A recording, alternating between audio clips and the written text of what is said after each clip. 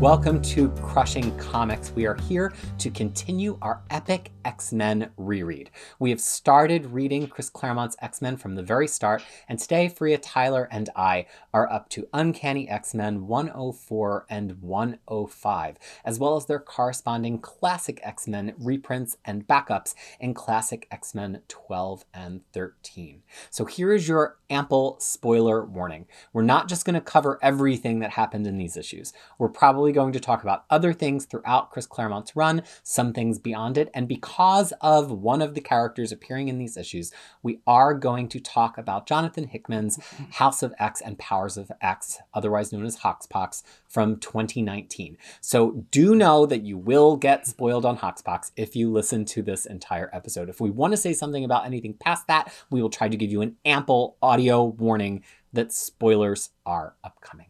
So that said, let us dive in to Uncanny X-Men 104, which continues the X-Men's. It was meant to be a vacation, but there doesn't seem to be much vacationing happening. And it also seems, as we begin here, it is hard for mutants to rent a boat in Ireland. Or I don't know if they're in Scotland at this point, but the bottom line is, are they being discriminated against as mutants because Nightcrawler's there, or have they just come upon a very ornery dock worker here as we begin our issue? They are in Scotland right now. Right. So I think that's where the story of Storm, the backup story of Storm in London, happened in between these two issues. She just took a little jaunt to London while the team was on. It's just while they're traveling, I assume, like maybe driving or taking the train up from Ireland to Scotland. It's going in a very strange direction then, because I have been to London. Then is that way and then that way? Yeah, it's like a triangular ride that they're taking. But you know what? It's okay. It's okay. We'll give them that.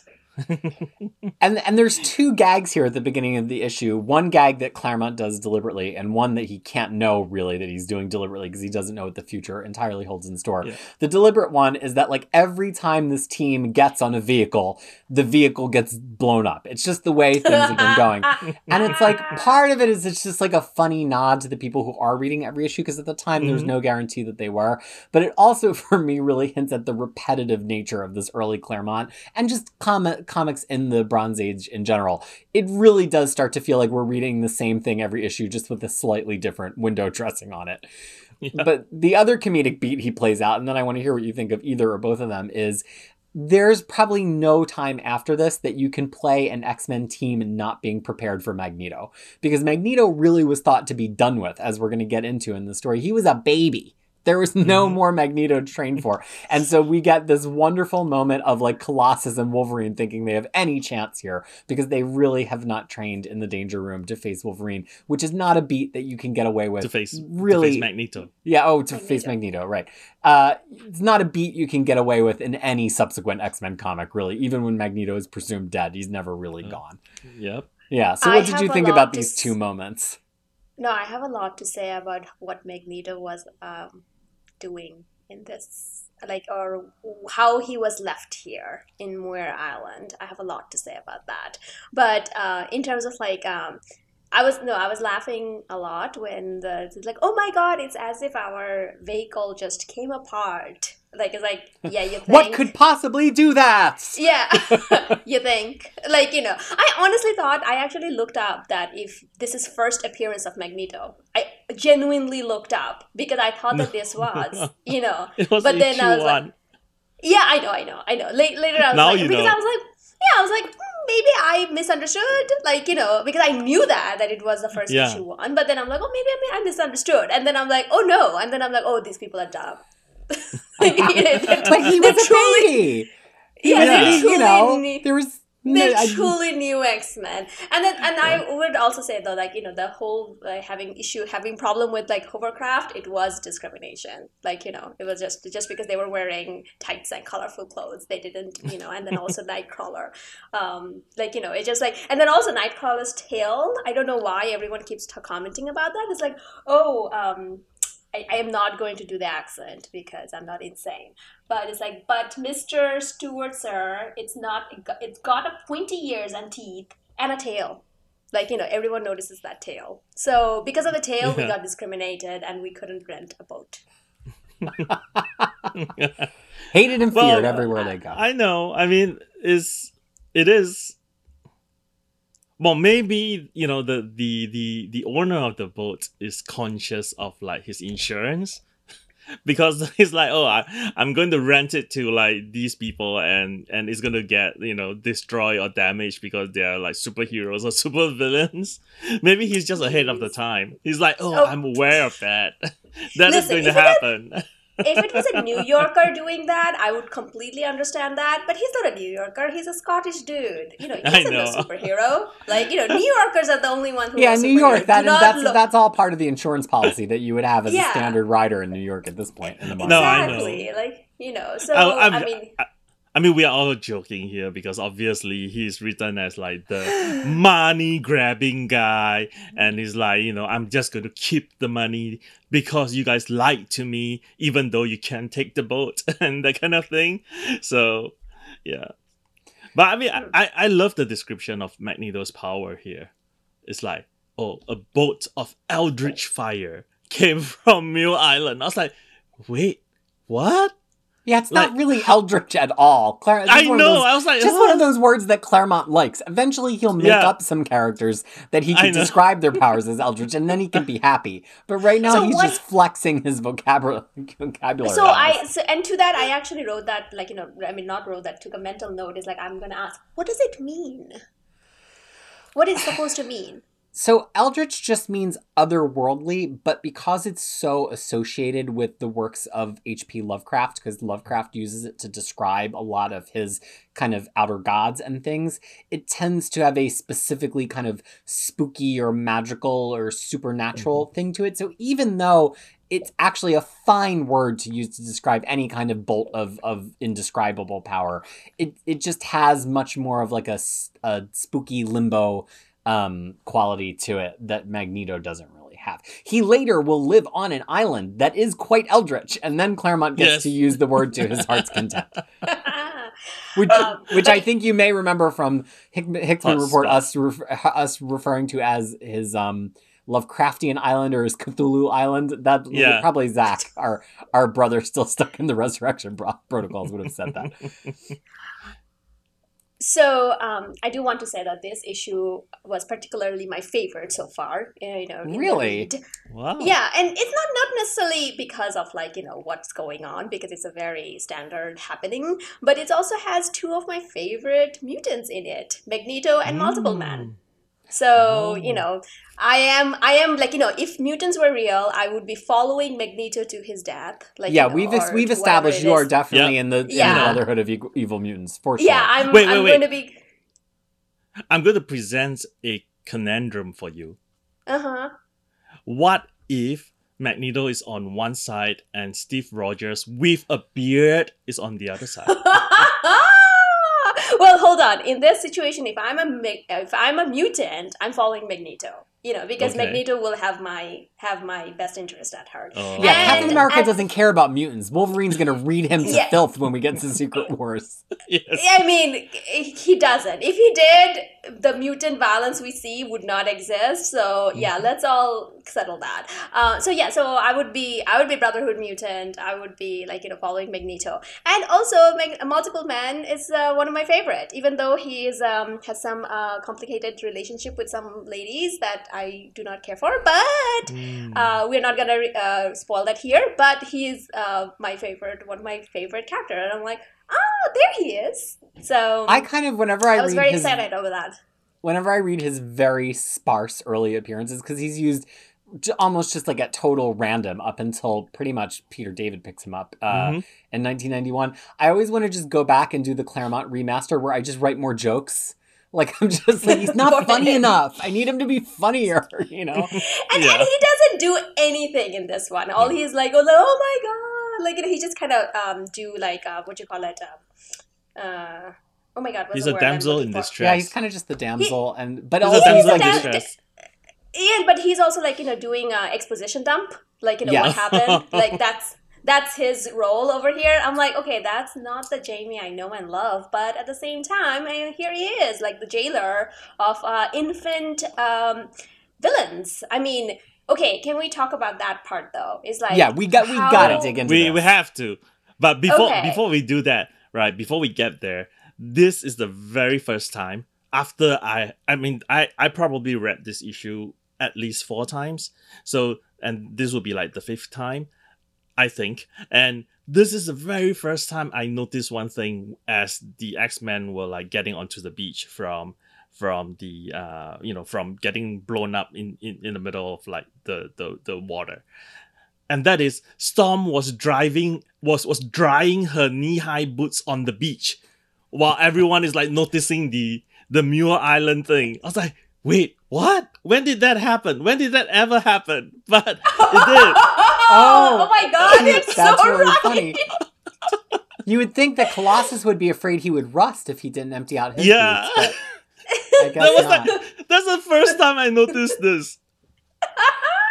So they arrive on the is so beach awesome. of Muir Island, and there's so much to unpack here, and here's where we're going to start to dig into some House of X, Powers of X. So Mora has been introduced to us as the very unusual housekeeper slash scientist slash former lover of Professor Xavier in the past 8 issues. But here we find that she has her own mutant research center, which, quote, cages the most dangerous mutants in existence, which is, even at the time, I know that it's Claremont just like setting up Proteus to happen 20 issues from now. But like, let's just think about this for a second, even without the Hoxpox knowledge. Why is Moira McTaggart, of all people, the one who's caging the most dangerous mutants in existence? Who else does that consist of at this point? Why does she think it's okay to leave Madrox alone by himself to look after all That's of what them? my question. I have so many questions. And then finally, adding the Hoxpox knowledge on top of this, why does she want them all in the same place? And how long was she planning to keep Magneto a baby for exactly? So this is the table of discussion now. Let's get deeply Hoxpox up in this issue and talk about all of these Moira McTaggart revelations we get. As Cyclops says, I've seen secrecy before, lady, but this... Yes, this. I mean, this is where Banshee also wondered the same thing, right? It's like, oh, Moira gave up all of this to become a housekeeper for Xavier for us. that made me laugh. But the thing is, like, the thing is though, it's like Cyclops were saying this, like, oh, but this, but isn't he and Professor X the one who made Magneto a baby? Like, so where is he? Like, why is he in his high horse about this?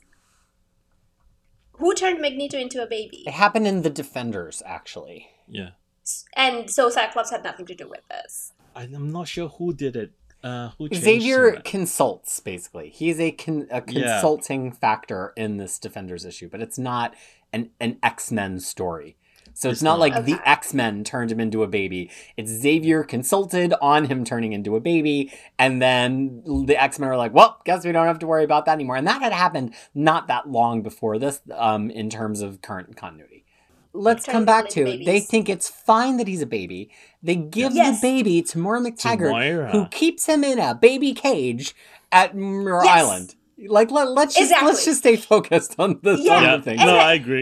Baby cage. And then the thing is, like, I don't know whether he's growing, how he's getting his food or his emotional, adjustment, and Jamie is the one who's taking care of the baby. And is there other babies on this island? And how is that okay? And then is he growing up? So, WTF? And what's the end game? Like, Moira knows she has spent one whole life with Magneto, and she knows, is this Moira's way of tacitly taking him off the table? Is this her saying, like, I would rather Magneto not be involved in everything? Or is this her way of having a little pocket Magneto where she's like, well, I'm just going to keep him in my pocket until I can use him later on in my pursuit of mutancy? But here's the thing. But if you tie this back into X-Men 1 to 3, yes, that's the reason why Moira kept baby Magneto here. Well, and I think that this just goes to show that like retcons can be done very well. X-Men 1 to 3 have in 1991 has a wonderful reckoning from Magneto to Mora about this whole thing, but then there's the extra layer on top of that about House of X and Powers of X. So so I guess that's kind of, we've said our piece here. Mora for some reason is collecting a bunch of dangerous mutants. Eric the including Eunice the Untouchable. Who I love. And Eric the Red zeroes in on it. D-Babies Magneto with his awesome Shi'ar powers. D-Babies! And sets Magneto against the X-Men. Now, I will say here that there's also a nod that Magneto comes back maybe a little bit younger or a little bit in better shape than he was before. There's a lot of at the height of my powers kind of talk. And there's also this first hint of Claremont kind of assembling a number of villains around the X-Men, right? They've never really had a rogues gallery that particularly communicates with each other, but we just had Black Tom and Juggernaut. We see that Eric the Red is steering Magneto here. It's kind of just like, and then that's going to attach to the Shi'ar. He's really like very quickly assembling quite a rogues gallery in a really short amount of time.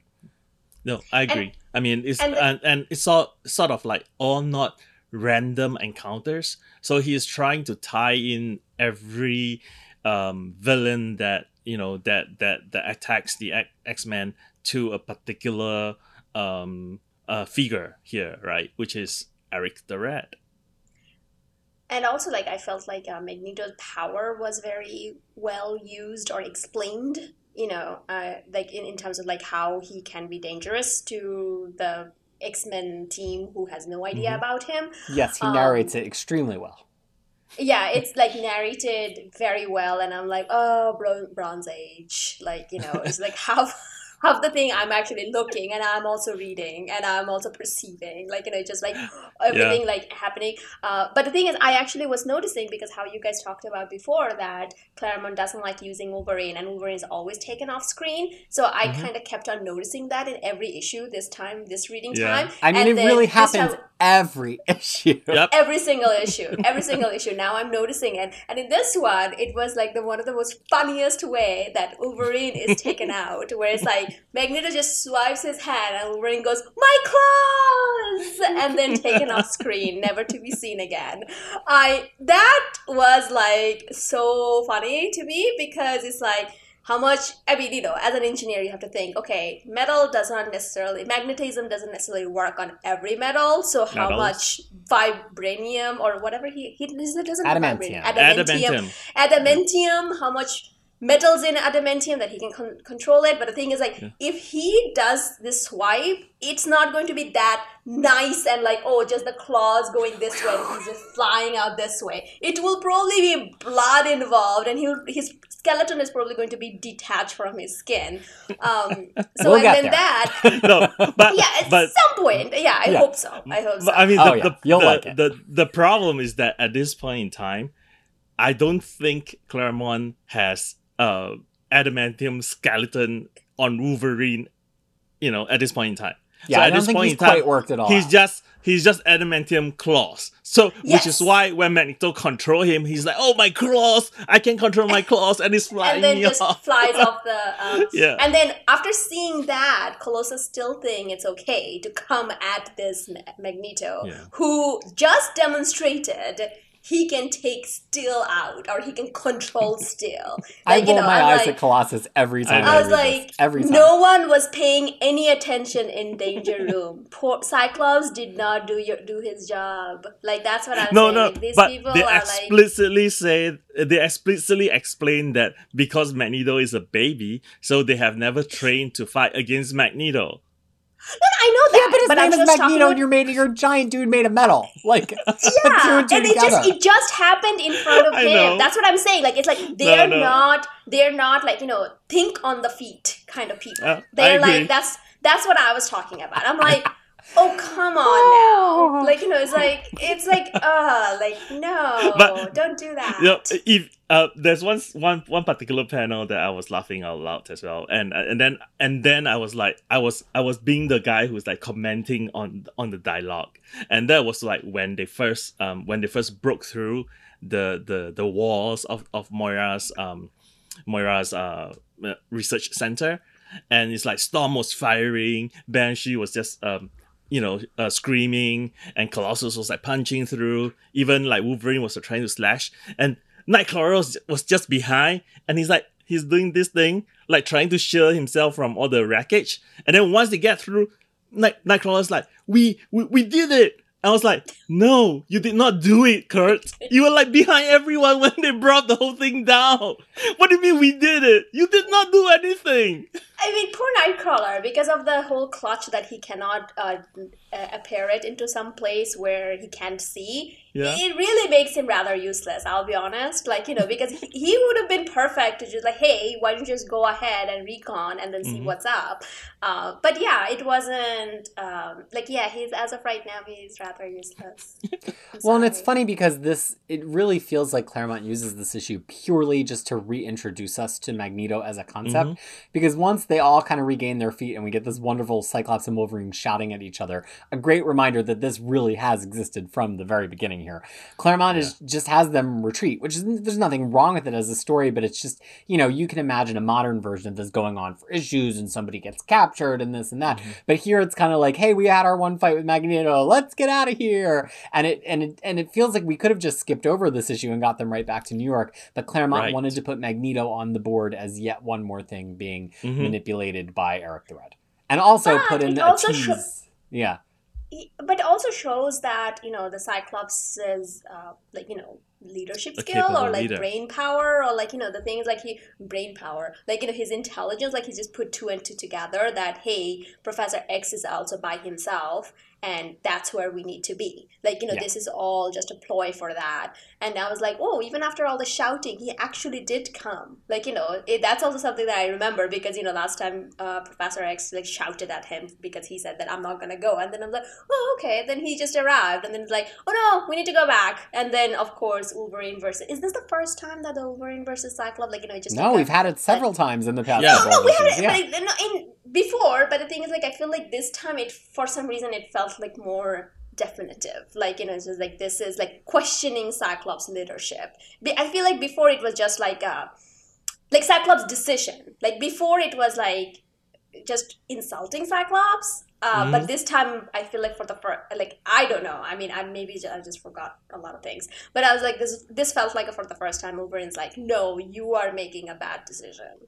I mean, you could just be really feeding off the sexual tension between the two of them and that. Or that too. Yes. Now, okay. No, you know what? You are absolutely right. But I mean, I do think, joking aside, although that's hard to put aside, I do think that it's like the tight focus on their faces, like breathing in each other's face with the black background of the paddle blown out to red. And Cyclops says, it is as far as we're concerned. And Wolverine says who? And it's like just really a direct conversation. Whereas previously, all the times, it's almost like Wolverine's like walking away and muttering something over his shoulder. This time, they're like really coming to blows. Well, yeah. And I think it's also because Wolverine's smell skill, because maybe he's smelling Jean on Cyclops. So that's where he's like sexually attracted. So I hate this pairing, by the way. The threesome, whatever. Like, well, we end with a pretentious panel. Mutant X, no admittance, but that something's wrong with the door. And Claremont, this is the beginning of Claremont's now plotting really far ahead because we're not going to get to this for a while.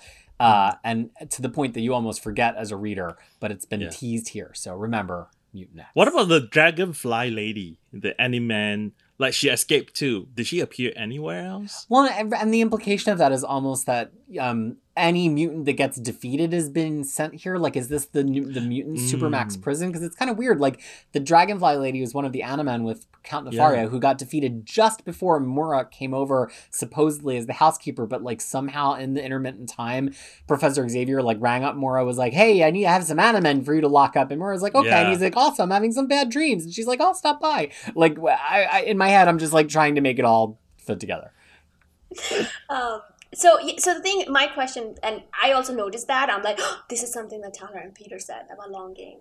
I'm going to have to remember this. Like, I was noticing two things while I was reading this. Like, how many times Wolverine's taken off screen and what's the next plot that is being introduced. So I've been paying attention now. You know what? I'm becoming a true X-Men fan here.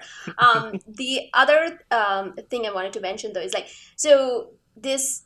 even after they all leave, Mhm. Jamie is left behind on this Moore Island. Yeah, they just leave him Yeah. there. To do what? That's my To- question. Like, because there's Yeah. no other prisoner. Well, other than the mutant X, I guess. Well, like, they were running away from Magneto too. So they that's just left Jamie there true. to face Magneto alone.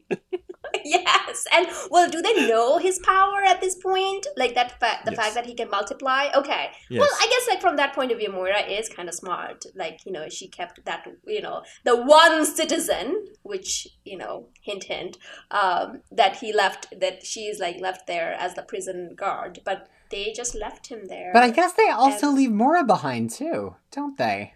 Oh yeah, that's. Yeah, now that I'm looking at this closer, I have a lot Oh, of wait. questions. Wait. Did they? I mean, she's not with Yeah. them at any point. Bronze.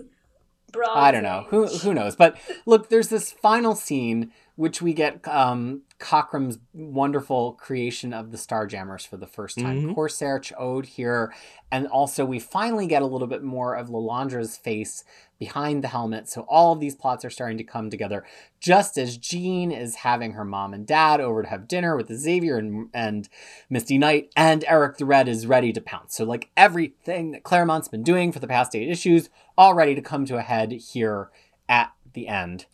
And I really wish I didn't know who Crosshairs was. because the reveal's That would- so good. Yeah, Ah. but I kind of know who they are. I'm like, Uh. oh yeah, I'm like, oh, these people. So Like- Classic I know. X-Men just makes a few revisions to this. There's a little bit more like action for each of the X-Men during the boat Yeah. attack, where they're like individually responding to what's happening with the Mhm. boat.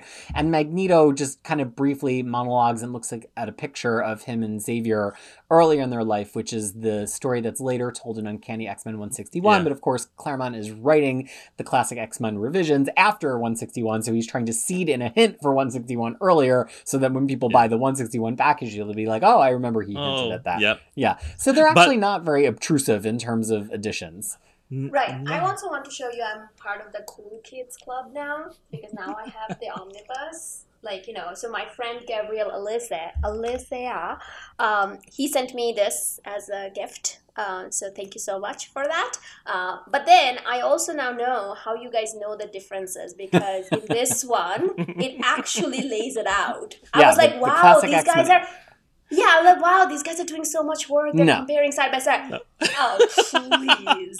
You guys were actually just like, it actually says that. And that was, I was looking at it. I'm like, whoa, this is actually So very thick. thin. Yeah. No, very thin for like Uh-huh. all the backup issues and all the okay, regular okay. issues. And then I'm like, then I looked up like, this omnibus just only kind of has like, what's the difference? I'm like, ugh. Because Now of I the- like, all I of the- respect you guys less. All of the regular issues that are reprinted by the first 44 issues of X-Men Classic or Classic Yeah. X-Men at the time actually encompass the first 2 Uncanny X-Men omnibuses. So people were really speculating when they announced it. People were like, are they going to put in the full issue? No. Like that, because it would have been... Can I sell? Yeah, but no, it's all of the complete backup stories, and then it's the specific panels that have been specifically added, and then there's a selection of panels that Claremont has edited, and that is Yeah. what it's really, look, if you love Classic X-Men and you hear how much we're loving these backup stories so far, although that could change at any time, it's a really cool buy, and it's not going to be one that I think is going to be rushed to reprint once it's gone. So Mhm. while it's still out there, if you're somebody who loves X-Men and you like having physical things, buy it. And there's also trade paperbacks of them, and the trade paperbacks also do have all that extra stuff too. So whether you're an omnibus person or whether you're a trade paperback person, if you're really loving this and you're like, I've always meant to check out those Classic X-Men issues, like get them. Now's the time. So look, we're And gonna one more thing, and then we're gonna move on. I want to mention though that in the Marvel Unlimited, the Classic X-Men run is actually done properly. So it's all the inserts and Yeah, it all has the full issues, which I was full shocked. issue. Yeah. Yeah. So you can actually, it's better to read it that way. Yeah, if you want to read the George Lucas remastered version of each of these issues rather than just reading with the inserts, and this is not obvious, go to Marvel Unlimited and search Classic X-Men and start reading from Classic X-Men #1. So I just have one thing to add in this revision part. Well, it's more like a question for you guys. Like, Wolverine like took a breath, and when underwater, he gave part of the breath to Storm, right? That in itself is nothing. But his thought bubbles says that hope this is as much fun for you sweets as it is for me. And I'm like, that makes it not so okay. What do you guys think? And that's revisionist Claremont, like 10 years later, who's Yeah. like still writing Wolverine in this like awful rapey way at the beginning. Yeah. Just No, right? not a fan. No. Yeah. Not a fan. Like, and the thing is, I'm getting tired of, like, Daddy Claremont making Wolverine this rape monster. It's gonna And- change very soon. Yeah, Yeah. hopefully. No, Burns- it's gonna Burns change gonna very, because, very soon. Because I'm actually at the point I'm like, okay, guy, I get it. No, I get no. it. Yeah. Move on. Well, but Like, this is why I say that X-Men is not great right away. Like, you've got to deal with a lot. This is every conversation about X-Men, people are like, just start with Claremont. I'm like, if you don't love these characters at all, your patience will wear incredibly thin Yeah. if you just start with the beginning. But let's move on to Uncanny X-Men 105. Five. So here's the thing about this issue. On one hand, a lot of things are happening because Claremont's finally getting to pull together a lot of these plots. We have Eric the Red, we have Firelord for some reason, and the X-Men.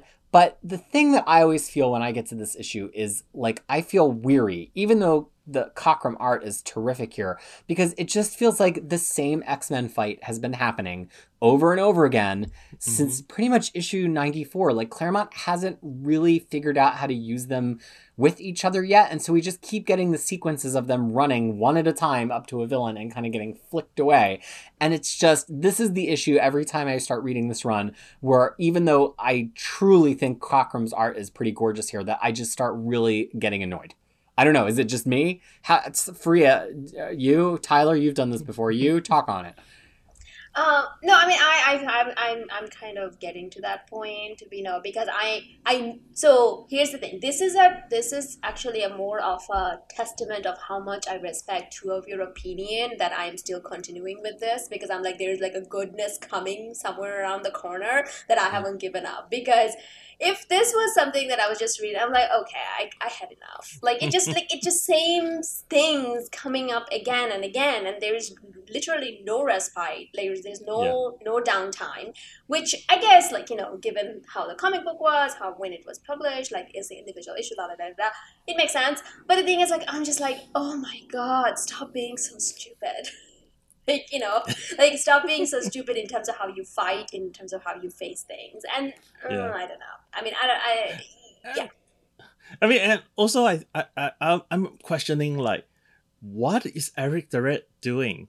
Like, why is he always sending people against the X-Men and not being an active part of it, except for that first time when he has Havoc and Polaris with him? I'm like, why go through all the, all the fake thing, Black Tom, Magneto? It doesn't make sense to me. Like, that was like, what is the plan?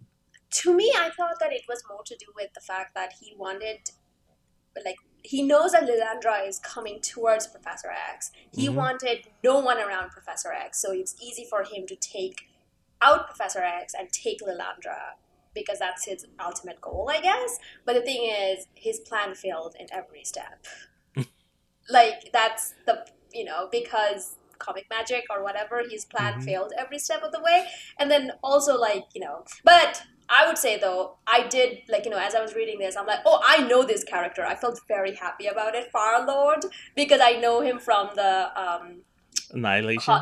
Annihilation and all of that. I'm like, haha, I mean, I knew that character, so I was very happy about that. But then he's also very dumb, so I didn't care for that. So was easily manipulated. Eric the Red is like, they went that way, and Firelord is like, I'll take care of it for you. Don't worry, young boy. And the thing is that Galactus is not very good at getting his champions, like, right? Because Silver Surfer is also kind of dumb. So even though I love Silver Surfer, well, he needs someone dumb to obey him. That's true. I'm sorry, heralds. Like, it's like, and I'm like, whatever. But yeah. But I think the key thing here is that Firelord took out the X-Men in less than a minute to show how powerful he is. Yeah. Well, and that's part of if you read some of what Claremont talks about with establishing Jean as Phoenix, he really wanted an X-Men character that he describes it as a Thor level character. He really wanted somebody that he felt like from the X-Men team could go and do the same things Thor could do. And Thor is seen as being on the level of these kind of Herald level characters. So this is Claremont kind of doing his own little battle boards thing where he's like, I'm going to show the X-Men beating all these individual X-Men villains. Now I'm going to show Firelord beating all the X-Men. Now I'm going to show Phoenix beating Firelord. And thus we will have established the hierarchy that Phoenix is actually in a totally other league. Different league. From all of the other X-Men. But this also comes into Claremont. So now he's brought his full-on space thing, right? We haven't really known what all these visions are about. They've been the subplot that we've been saying maybe is not that interesting. But it finally comes to a head here. And I want to point out a couple of things is that first, Claremont and Cockrum both, they're borrowing heavily from other sci-fi tropes of the day. I mean, this bridge looks like the classic Star Trek bridge, even with the door at the back. They talk about the Prime Directive. I mean, the Shi'ar have their wonderful feather hair, but this is heavily, heavily influenced by very Star Trekian sorts of things, even if the bug ships are much more of an individual Cockrum thing of also his science own. Science officer. That's Yeah, which is not to say that any of those things are like specific only to Star Trek, but it just really feels like a big Star Trek influence to me. So, definitely. And also the red shirt. They also have red shirt. But then the other thing too is that Claremont, again, because he's establishing this hierarchy, right? So now we're up to the Jean level, which we don't know about all the Phoenix stuff yet. But now he's addressing the hierarchy from the top, and the Shi'ar are being like, Earth is a nothing planet. We're conquerors. And then somebody's like, oh, but Galactus has been here, and they're like, no, Galactus has never left a planet behind. And so Claremont then establishes Earth has repelled Galactus 4 times. 4 times. So just like he's built Jean up from the bottom of the ranks, he's now kind of telling us how tough the Shi'ar are, that they are pretty tough, but not so tough that they're not impressed by a planet that can repel Galactus. So there's just a lot of hierarchy doing here, which kind of makes the assumption that people are reading other Marvel comic books, right? Like all of these assumptions kind of, like if you're just an X-Men reader, you don't know who Firelord is. Galactus has never really featured in X-Men until this point. So a lot of these assumptions have to do with assuming that you read other Marvel comic books. So one thing I do want to mention though over here, and this is something that is like one of my pet peeve, I really don't like it when alien races look down on Earth. I hate that. Why not? Earth is terrible. I know it is, but hey, I'm one of the idiots that live on the Earth, so I'm Team Earth. But the thing is, like every single comic book writer who's writing about galaxy, like in a cosmic level, always refer to Earth as some dumpster or as some mud, and then all these people come and then they'll be like, oh my god, it's actually not as bad. I hate that trope. I hate it. Absolutely hate it. I can't stand it. Just check from now on. Every single cosmic book will do it. It doesn't matter whether it's Marvel, DC, Image, Dark Horse. It doesn't matter who's doing it. It's always that. Hate it. Well, isn't that, though, the nature of being able to tell an alien story in regards to Earth, where it's like, you can't make Earth out to be too advanced because we live here, and as readers, it doesn't scan to us to make us the more advanced society. So you almost need to bring in another society to turn their nose up at us so we can, sympathize with Earth and be like, no, we're actually better. I get how tiresome it is, and I agree that it's tiresome, and I kind of like better, which is much more of a Hickman approach, where he has other people and be like, Earth is to be feared, rather than Earth is a backwater country. But but I don't know, is there any other way to do good alien stuff? I don't know, I'm not a writer. Don't ask me. That's what I'm saying. Do better. That's what I'm saying. Everyone has done it. Yeah, everyone has done it. We have all seen it. So do something different. That's what I'm talking about. Because the thing is, it's like that every single cosmic book you're going to pick up, this has always been one of the tropes. And I am just saying, do better. That's my thing. It's just this trope has been played again and again. So try to do something different. I don't know. I don't know how you're going to be doing it because I'm not a writer. You are. By you, the writers are. Yeah, all of the writers listening to this. Yeah, exactly. It's not my problem. If I had an idea, I would have written it, right? So I don't. So I'm inviting you to change my, tickle my imagination. And listeners, if you know of a good sci-fi comic where Earth encounters aliens and we're not treated like the backwater planet, recommend it to us in the comments on YouTube or via Twitter or whatever way you'd like to get in touch. And we might actually read that comic to try to satiate Freya's hunger for a good treating Earth differently comic. So feel free to tune us into your favorite one. But Thank you. before we move on from this scene, I have just something to think about. There's this particular line where one of the lady with that hair thing was saying that, oh, this is a class M world, Captain Sentient Homite life forms, level 4.7 on the Varakis scale, right? And I mean, it really doesn't mean anything, but I wonder if Hickman was reading through this and his mind immediately went to the types of society, planetary, the data page in Hoxpox, where he's like, oh, this is unit 1, unit 10, unit 10,000, and then he started tying in like various alien society into this whole grand scheme, like just from this single line. I was just wondering When, if that's the case for him. when I marry him, I'll ask him that question. Like, right on my wedding, like during the wedding dance, I'll ask him that Wedding. question. You'll lean over him Well- and you'll say, and he'll be like, I love you so much. And then you'll say, an uncanny X-Men 105.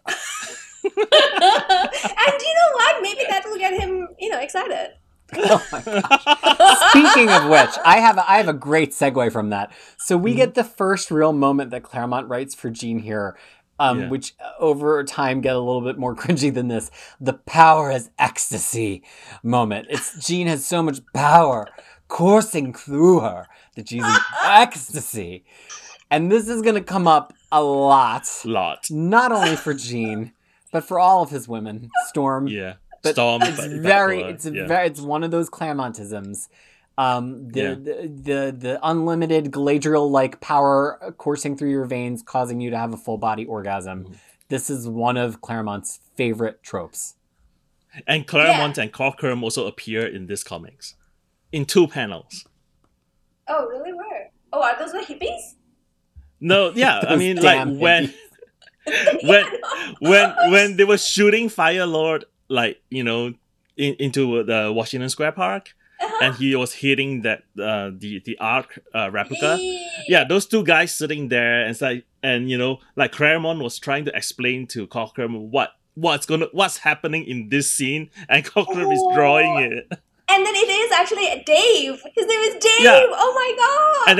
And then the That's next page, the first panel, they were all running away, and he called him Chris. So he's like, Oh my Chris, God. do us all a favor, shut up and run. Okay, that made the issue. Chris Claremont, but they loved doing those little. That was much more of Yeah. like a Silver and Broadjage thing where they would have a gag Yeah. where they were slipping themselves into it.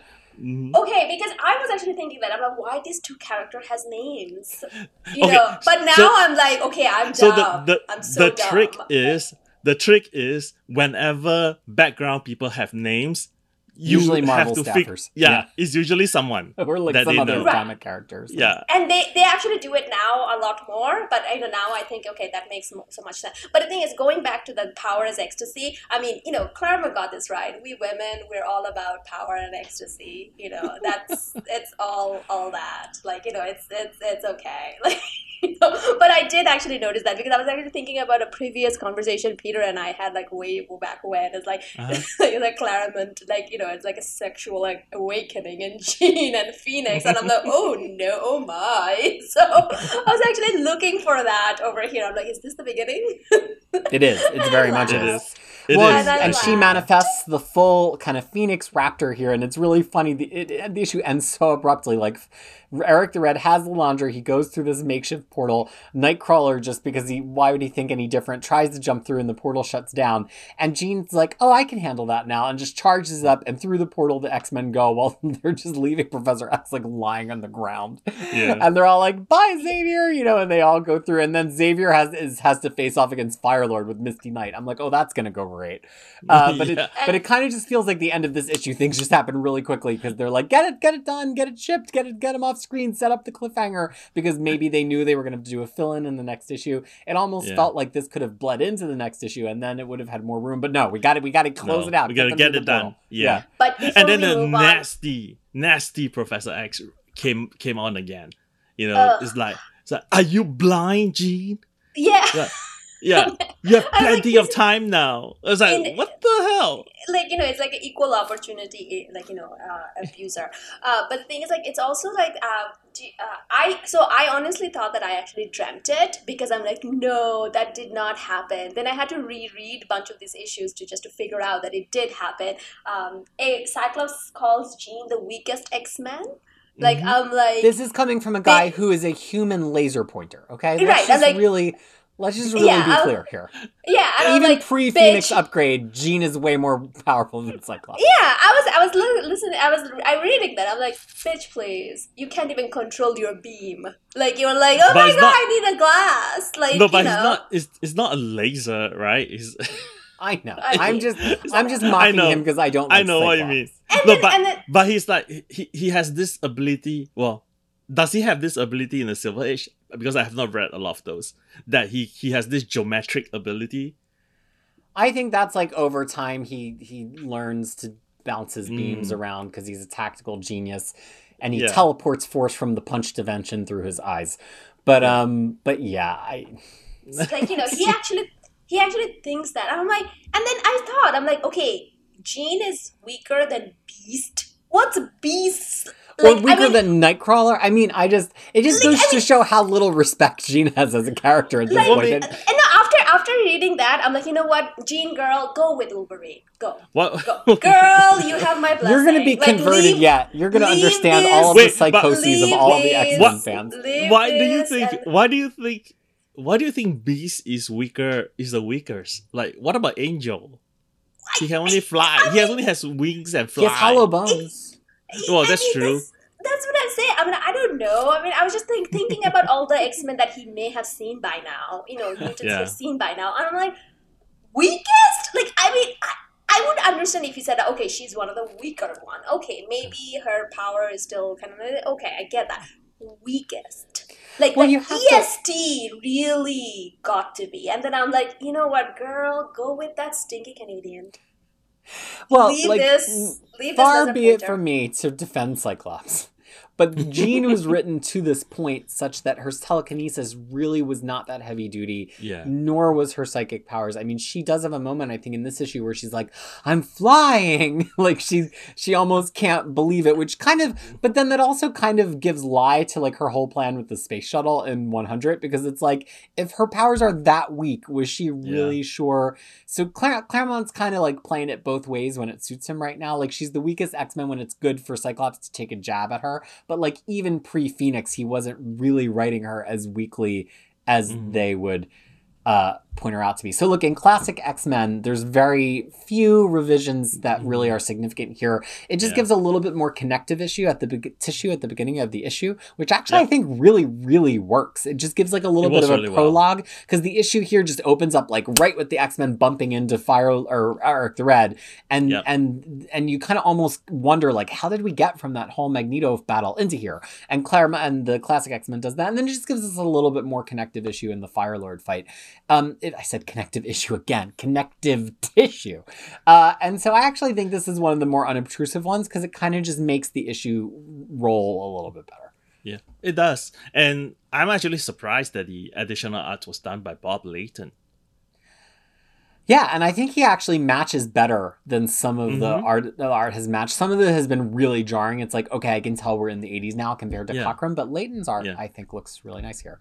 So look, it does. We have two classic X-Men issues to get through here, and they're intense. This classic X-Men number 12 backup, I think it's one of the best Magneto stories of all time, and it's a definitive Magneto story. Oh, Faria's got some thoughts. Ooh. Yeah, you haven't read the Greg Park's Magneto Testament? Well, I have, but that only exists because this exists. Because of this. Yeah, that's so true.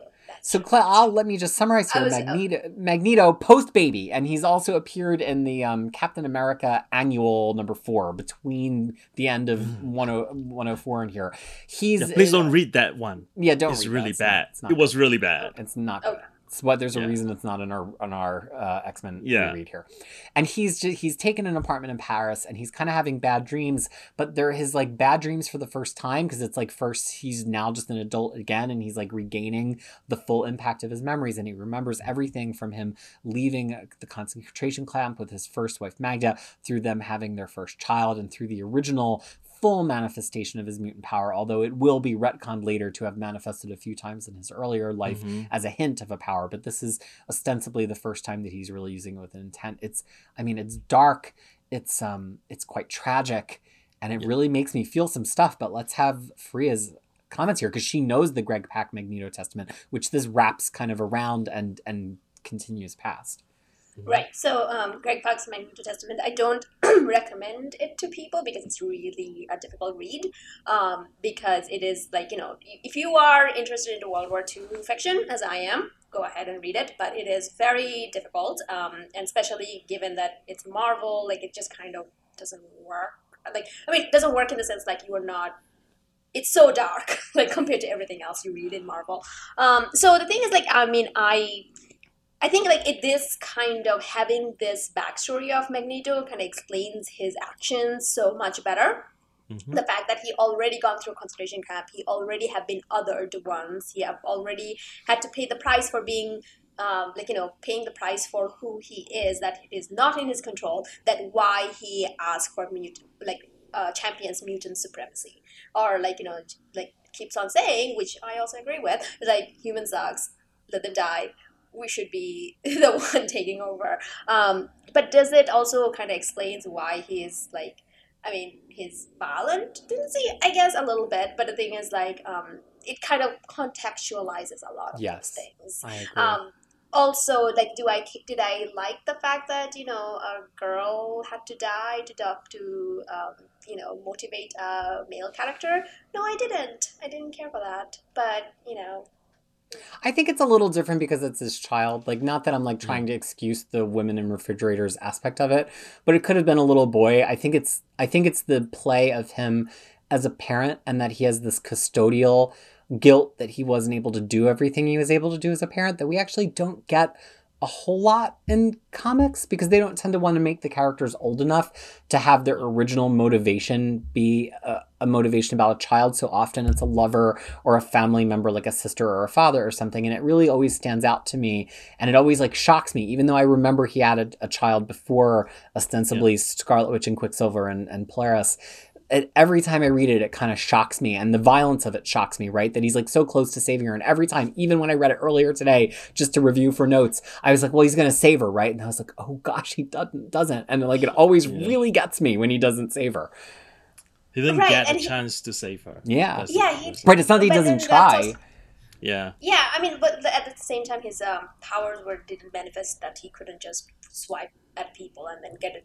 At this now, Magneto would not have any problem with that. But the thing is, at the same time, though, I felt like his reaction to it was a bit strange. It just felt like, yeah, it happened, but Magda, let's just bury your child and then go off. I don't know. It just felt like he have been through this so many times that he is just so cold. I don't know about that. Well, I do often, because I've definitely thought about this story a lot in the past. I often reflect that that's actually the thing that Claremont's trying to do here. He's trying to show us that every Magneto situation is the same Magneto situation. That he's always replaying having lost people in the concentration camp and having no power, always replaying losing his daughter and not having power, and then also always replaying his wife kind of spurning him just because he tried to do something that in his view was right. And that every part of Magneto's classic build-up all the way into the end of Claremont's run is just him reliving this and either making a worse decision or making a better decision. And that's every Magneto opinion, every Magneto appearance is him doing this over again and doing something worse or doing something better. And he sees the X-Men as the people that are restraining him from saving the people he should be able to save, right? Even though the X-Men are mutants like him, he still just looks at the X-Men as people who are holding him back from using his power to create freedom from oppression. And so to him, the X-Men are just, just as minor and just should be flicked away, just like all the people that he kills here who are trying to hold him back from saving his daughter. I think the other thing about I feel like there's a reason why it is a daughter and not a son here, because of what happens in later on in Uncanny X-Men 150, which which was actually written before this Right. backup story was written. So I think there is a connective tissue there where Claremont is trying to make a little bit of reference back and forth between the two stories. And the other part about him moving on, I think you are kind of right. He's a little bit cold here. He's like, yeah, they killed my daughter. I killed them as a revenge. Let's move on. Right. Because of his, I think this at this point in time, it is still a very recent thing from the concentration camp. So he is still a little bit, he's still cold. He's still, I mean, and I think for a very long time he will be cold, and that might be the reason why he was this mustache twirling evil maniac, and slowly when Claremont got a hold of him, he's being recast with someone with a more believable motivation, and then set him up as a sort of like two sides of the same coin, as Claremont would often use that analogy.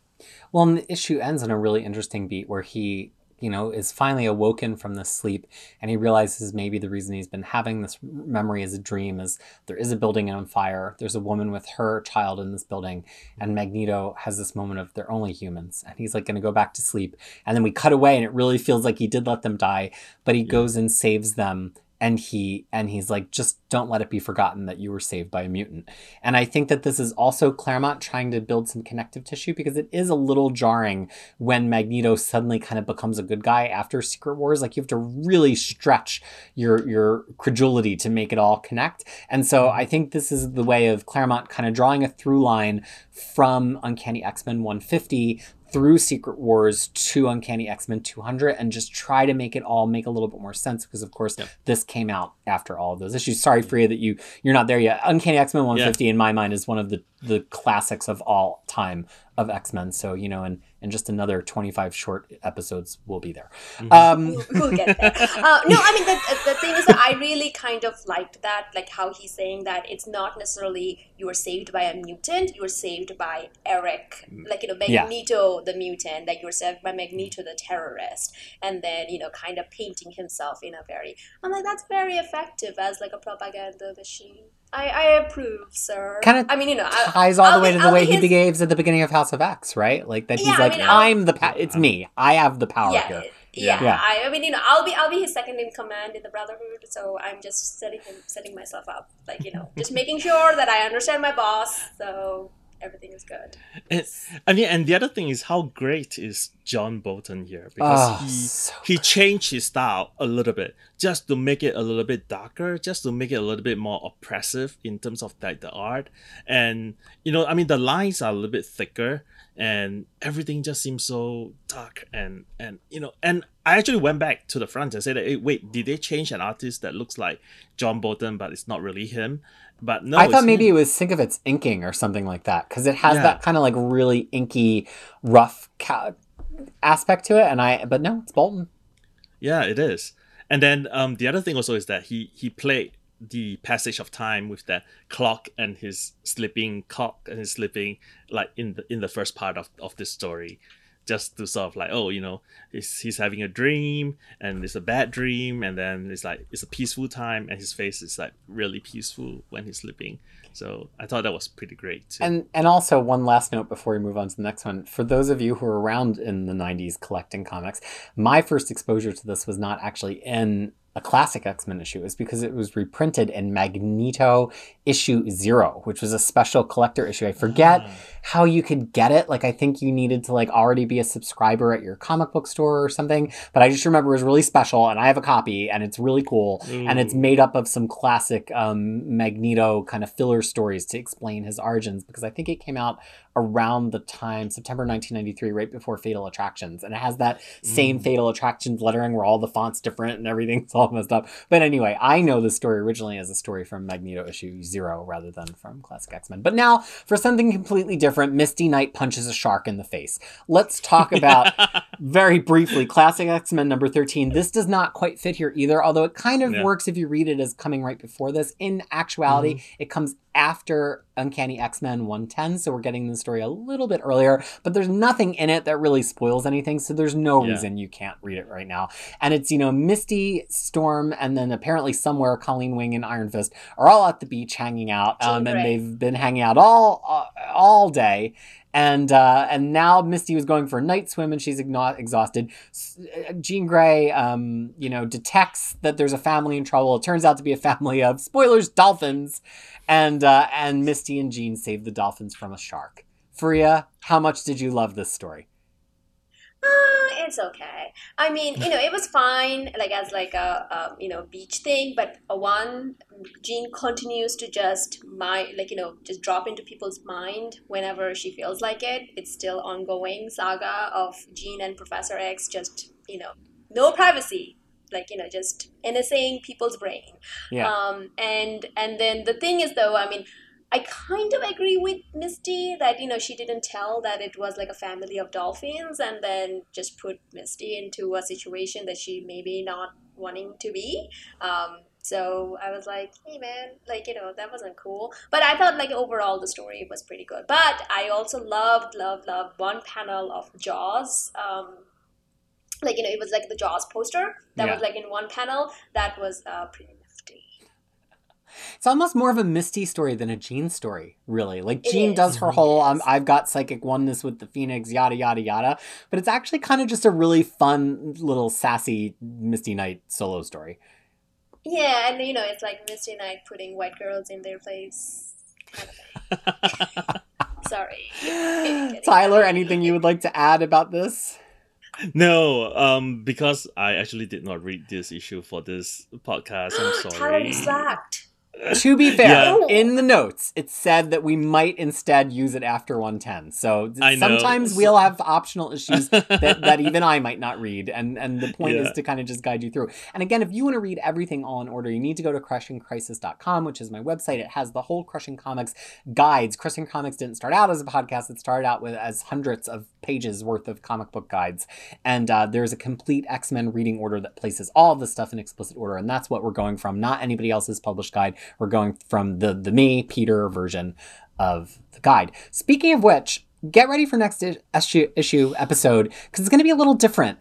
The next issue of Uncanny X-Men 106 is a fill-in issue. We're going to still read it, because we're reading all of Uncanny X-Men in order. But since it's a fill-in issue anyway, and since Claremont has Bill Mantlo co-writing with him, we're also going to read 2 other Claremont issues of around the same time where he's doing some other X stuff that will pay off later in X-Men. So we're going to read Iron Fist 14, where he is with Byrne and he creates Sabretooth. We're also going to read Miss Marvel 9 and 10. Did you know that Claremont wrote that? And it is where he introduces Deathbird, which is a perfect opportunity to meet Deathbird since she is, spoiler alert, Lilandra's sister. So please tune in next... No.